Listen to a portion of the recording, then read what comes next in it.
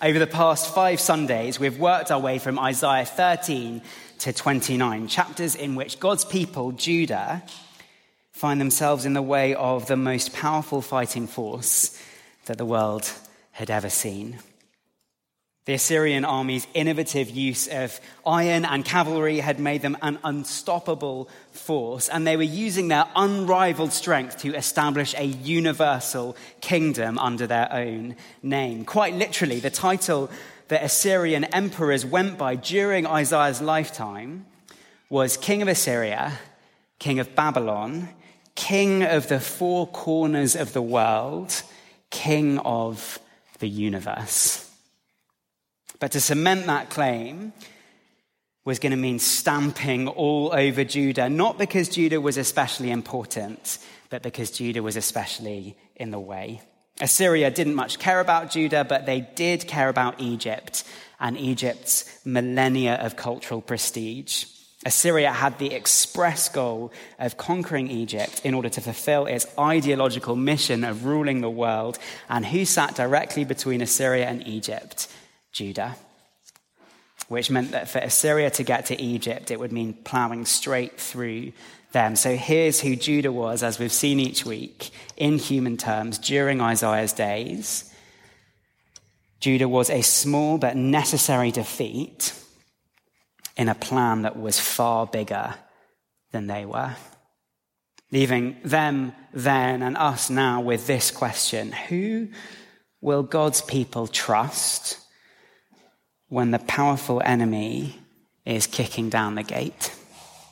Through these chapters, Isaiah has been laying out the case for trusting the Lord. He's been pulling back the curtain of history to reveal the Rock of Ages, the Lord himself, the Rock eternal, who is upholding and ordering all things for the good of his people.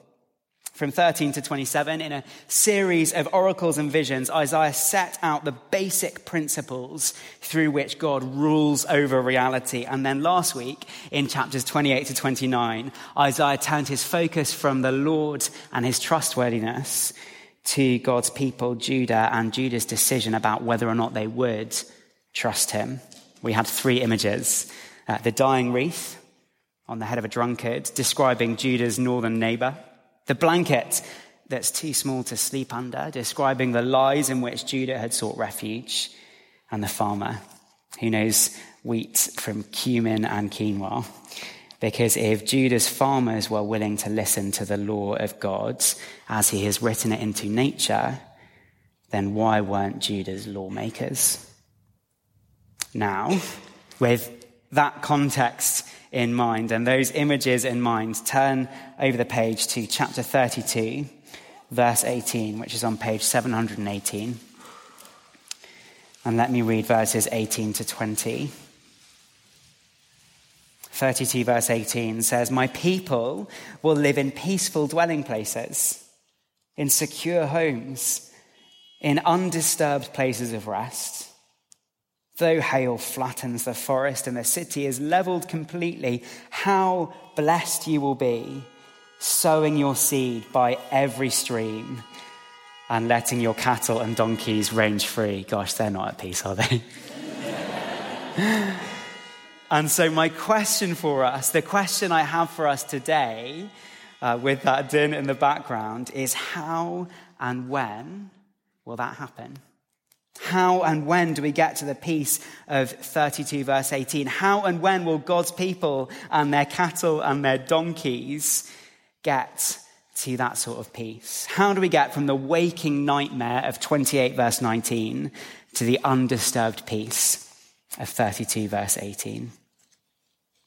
Over the next 2 weeks, we're going to see that question answered. And today I've got 4 points for us: 2 whens and 2 hows, or perhaps 2 whens and 2 how nots.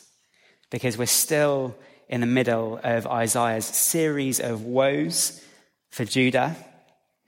But in 30 to 32, the chapters we're looking at this evening, those woes become more specific about what Judah has done, and at the very same time, more specific about how God's promises will all come true. So, How will peace come to God's people? Point one, peace will come through rest, not speed. Look with me at chapter 30, back again on page 715, chapter 30, verse 15. And let me read those two verses for us. Chapter 30, verse 15. This is what the sovereign Lord, the Holy One of Israel, says. In repentance and rest is your salvation. In quietness and trust is your strength. But you would have none of it. You said, no, we will flee on horses. Therefore, you will flee. For chapter after chapter, Isaiah has been setting out the case for trusting the Lord. And for week after week, that's been our main application. But I think it can actually be quite a hard and tricky thing to apply in practice. Because put my trust in the Lord, well, it's not something I can ever tick off my to-do list. It isn't something I can put in my Google Calendar. It isn't a number that I can record next to my step count. It isn't even something I can straightforwardly prioritize as though it were one distinct job among many. Trust in the Lord is a command for all people at all times in all places, which can make it strangely hard to apply because it isn't something you can easily measure or easily complete. But Isaiah 30 verse 15, well, this verse provides us with one very clear test for whether or not we are trusting the Lord. And it's this one. If there is no rest in my diary, or if there is no quietness in my diary, then I am not trusting the Lord, and I will not know his peace and salvation. If I keep on refusing to rest and be still, then eventually, this verse says, I will lose the ability to. And that is especially important to remember during times of crisis. Because at this point, we might want to stick up and jump to the defense of Judah. Like, they have the Neo-Assyrian Empire banging down the door. Can you blame them if they are saddling up their horses? Can you blame them if they've started thinking about how quickly they can flee?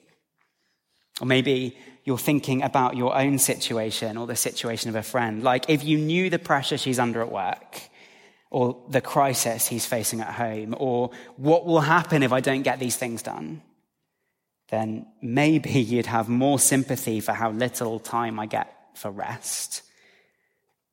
And let's be clear here, hard work is not the opposite of faith, and neither is planning. We are saved by faith alone, not by works, but living faith always leads to good works. So it is good to work hard as a Christian, because work is not the opposite of faith, it's the fruit of faith. But do you know what is the opposite of faith? Restlessness. The refusal to ever rest. Restlessness and faith are genuinely incompatible because faith says, God, you are God, I am not, and I trust you even when I don't understand you. But restlessness says, if I was a bit more godlike, then I wouldn't have all these problems. Faith says, God is at work even when I'm not, and he knows what he's doing even when I don't.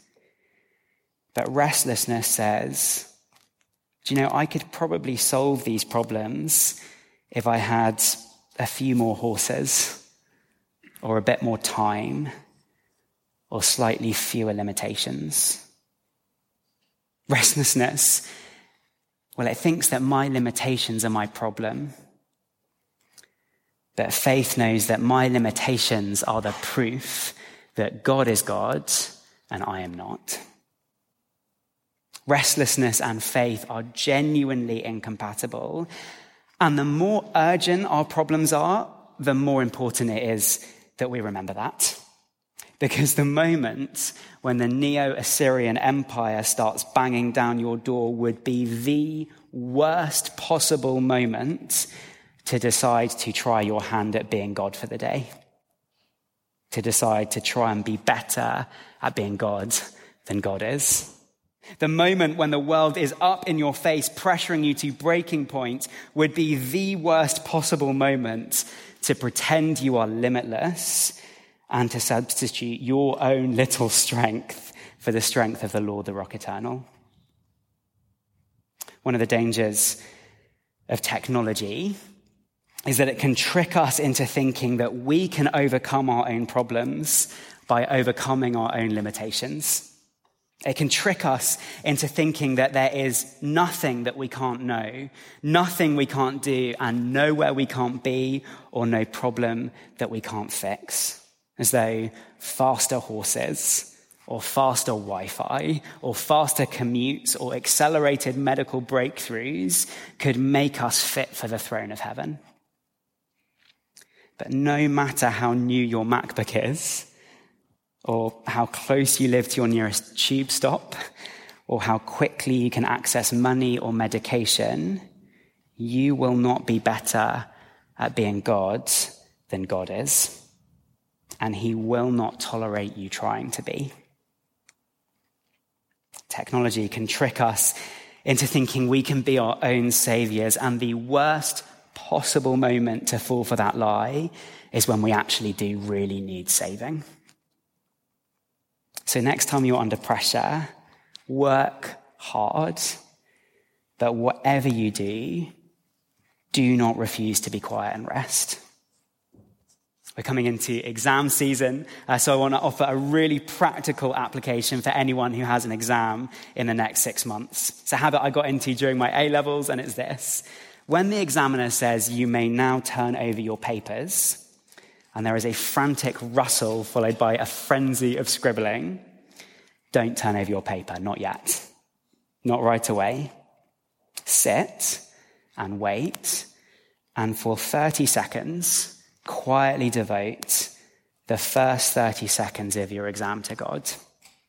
You could pray, or you could recall a Bible verse if you wanted, or you could just sit quietly in the middle of that frenzied exam hall, resting in the truth that your Heavenly Father is as mightily at work for you in those 30 seconds as he has been for all eternity. You are not the Rock Eternal, so don't try to be. Point 1, peace will come through rest, not speed. And point 2, peace will come through the Spirit, not the flesh. Look down at chapter 31, which is over the page, and verse 1 on page 716. Chapter 31, and let me read verses 1 and verse 3. Woe to those who go down to Egypt for help, who rely on horses, who trust in the multitude of their chariots and in the great strength of their horsemen, but do not look to the Holy One of Israel or seek help from the Lord. And then verse 3, the Egyptians are mere mortals and not gods. Their horses are flesh and not spirit. Judah fell for the lie that horses could save them, and they fell for that lie in the worst possible moment, the moment when they really genuinely did actually need saving. But their mistake was actually even worse than that. Because the horses they hoped would save them, these weren't just any old horses. They were Egypt's horses. And Judah had no excuse for forgetting how useless Egypt's help would be to them. Judah had no excuse for forgetting that the Egyptians were mortal or that their horses were made of flesh.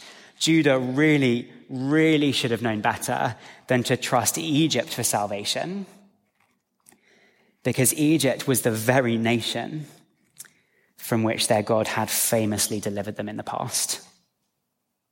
Israel and Judah had been slaves in Egypt, and God had saved them out of the hands of the Egyptians. They even wrote a whole song about it in Exodus chapter 15, about how their God was highly exalted and had hurled Egypt's horses and riders into the sea. And now, Judah was returning to the very power from which they had once been delivered, which might be funny, if it wasn't so familiar. Because isn't this what all of us constantly do when we're under pressure? Don't we constantly look for salvation to the very flesh which used to enslave us, and from whose enslaving power we have been set free by Jesus? When we feel hard done by, don't we stoke up our impatience and anger and expect those vices to vindicate us? When we feel underappreciated, don't we console ourselves by puffing up our pride or filling up with greed? When we're treated badly, or we're scared, or we're tired, or we're lonely, aren't we more tempted to give ourselves over to cruelty or cowardice, to laziness or to lust? If you're anything like me, well then Judah's decision will feel horribly familiar to you. The decision to give yourselves back to the very powers from which you have been set free. And if you're anything like me, sometimes you'll know that's what you're doing, but sometimes you won't even notice it. We thought last week about the tight web of lies on which the modern West is built. Lies like the lies of materialism, that it's only what I can touch and see and buy that's really real. Or the lies of secularism, that what I can see and touch and buy and sell is stable enough to build a whole society on. Or the lies of liberalism, that society and education and culture and even healthcare should be oriented around maximizing my individual choices. Or the lies of progressivism, that all those other lies will come gloriously true in the future if only we will dishonor our fathers and mothers. Friends, these lies are lies from which we have already been set free as Christians. We have been set free from slavery to the flesh, slavery to things that can be seen and touched and bought and sold and physically and bodily experienced. We've been set free from slavery to self, slavery to my own desires and choices and attractions and appetites. We've been set free from slavery to the empty promises of the world that our future will be secure if only we indulge in a little bit of selfishness or a little bit of envy or a little bit of pride. And oh, how foolish it would be to turn back to those things for deliverance when we're under pressure. How foolish it would be for us to seek salvation in the things from which Jesus has already set us free. This world is only mortal, and its power is only flesh. We were saved from it, we will not be saved by it, and woe to us on the day that we forget that. 2 hows. Peace will come through rest, not speed, and through the spirit, not the flesh. And now, 2 whens.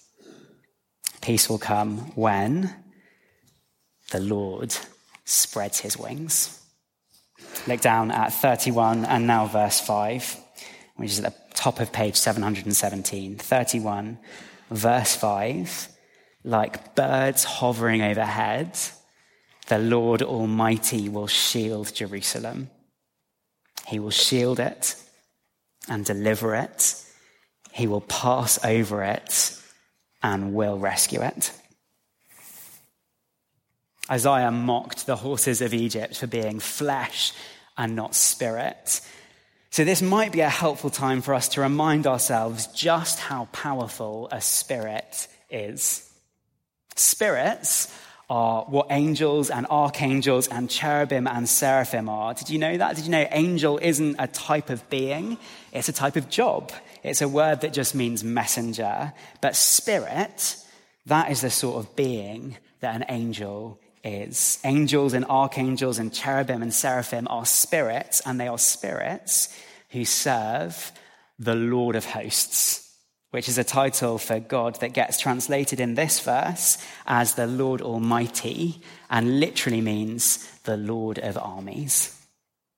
Angels and archangels and cherubim and seraphim are spirits who serve the Lord, and friends, they are unimaginably powerful. They don't burn like flesh. They blaze like fire. They don't puff like breath. They rush like the wind. In Isaiah 6, a few chapters back, 6-winged seraphim hover over the throne of God, and the mere sound of their voices causes the doorposts and thresholds of the temple to shake. In Isaiah 37, a couple of chapters on, the angel of the Lord goes out to fight and puts to death 185,000 Assyrians in one night. And in Hebrews chapter 1, we're told that all the angels in all the host of heaven have been given this purpose: to serve you, to serve the children of God. So when Isaiah tells us in this verse 31, verse 5, that the Lord of hosts will shield Jerusalem like birds hovering overhead, I think we are supposed to be reminded of that truth. I think we're supposed to be reminded of the hovering 6-winged seraphim from Isaiah 6. And I think we're supposed to have our eyes opened to the reality that then there in Jerusalem, and now here in Westminster, there are more angels and archangels hovering around us than we would know how to number. That they are more powerful than we would know how to imagine, and that all of them have been sent by God to invisibly serve us. Or souls, if we could see the wings that surround us right now, and the rushing, blazing brightness defending us, and if we could hear the songs that they sing over us as we sleep, I don't think there is a power on earth that we would feel intimidated by. God had his wings over Jerusalem, and he has his wings over his church. And one day, when the powers of this world have their eyes opened to see the blazing, burning host of heaven that God has arrayed around his children, well, the powers of this world will fall to the ground dead through sheer terror. But that isn't the end of the comfort that God has for his people. In fact, it's barely even the start of the beginning. Because while these verses echo with the host of heaven, it isn't the angels who have Isaiah's focus in chapter 31. For all their brightness and soaring, rushing power, his attention is entirely elsewhere. His attention, verse 4, is on the God who reigns over the angels. Because the promise of this verse is that the God who reigns over all the legions of all the angels in all of heaven is coming down to do battle on Mount Zion himself. Like a mother hen, it is his own wings he will spread over Jerusalem. It is his own wings that he spreads over his children. And it is his own wings that he has spread over you. And here is how 32 verse 18 will come true. This is how God's people will come to live in undisturbed peace. God's people will come to live in undisturbed peace when Jesus treads Mount Zion, when he gathers his chicks under his wings, and when his people take refuge under his righteous rule, which is point 4. Peace will come when we are ruled by Jesus' righteousness. If something is at peace, it means every part of it is working together in harmony under the rule that it was made to follow. For a garden to be at peace, it means all the shrubs and all the flowers are growing together in harmony under the rule of the gardener. For an orchestra to be at peace, it means all the cellos and trumpets are playing together in harmony under the rule of the conductor. For a human body to be at peace, it means all the thoughts and all the emotions, all the limbs and all the organs are working together in harmony under the rule of a sober mind. And for God's people to be at peace, it means all of his children living together in harmony under the rule of his righteous Son. Verse 1 of chapter 32, look at it with me. See, a king will reign in righteousness. And then down to verse 3. Then the eyes of those who see will no longer be closed, and the ears of those who hear will listen. The fearful heart will know and understand, and the stammering tongue will be fluent and clear. If something is at peace, it means every part of it is working in harmony under the rule that it was made to follow. And brothers and sisters, Jesus' rule is the rule for which every part of each one of us was made. Under Jesus' rule, our eyes will see what they were always made to see. Our ears will hear everything that they were always made to hear. Our hearts will understand everything that they were made to understand, and our tongues will know all the right words for all the right things. Because Jesus' rule is the rule under which your body was made to come alive. But it isn't just your body that was made to come alive under his rule. This is the rule for which all creation has been patiently waiting. When God's Son is on the throne where he belongs and our hearts are ruled by the Spirit they were made for, then nothing in all creation will be able to resist being put right. Jesus' reign is the reign for which God hung out all the stars, the moon, and the sun. Jesus' reign is the reign for which God planted all the grapevines. Jesus' reign is the reign for which all the cattle and all the donkeys have been readying themselves. Under his reign, everything will finally become everything that it was always meant to be. Friends, peace means becoming what we were made to be under the rule we were made for. And we were not made to be ruled by Assyria.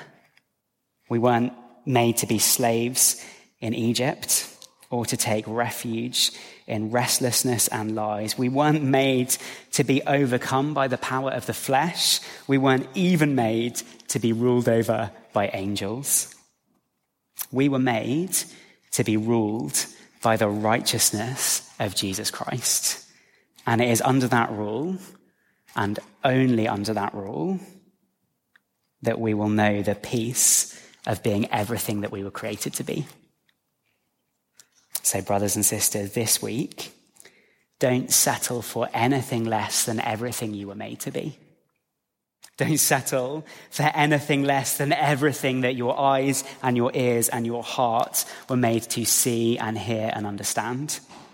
Don't settle for anything less than Jesus' righteous rule in your life. A day of peace is coming to this universe, and on that day, you will be everything you were made to be, in harmony with everything else under the rule that you were made to follow. So, do not give your mind to lies or your heart to restlessness. Don't give your eyes or your ears to the enslaving power of the flesh. Let your body and let your soul be ruled now by the King who will be reigning then, because God has made us for himself. And in the famous prayer of St. Augustine, our hearts are restless until they find their rest in him. As the band come up, let me close using a prayer from the Book of Common Prayer. It's actually a prayer for a few weeks' time, but it's very fitting to these chapters. So let me pray. Almighty God, who alone can order the unruly wills and affections of sinful people like us, grant to us, your people, that we may love what you command and desire what you promise, that among the very many changes of this world, our hearts may surely there be fixed, where true joys are to be found, through Jesus Christ our Lord. Amen.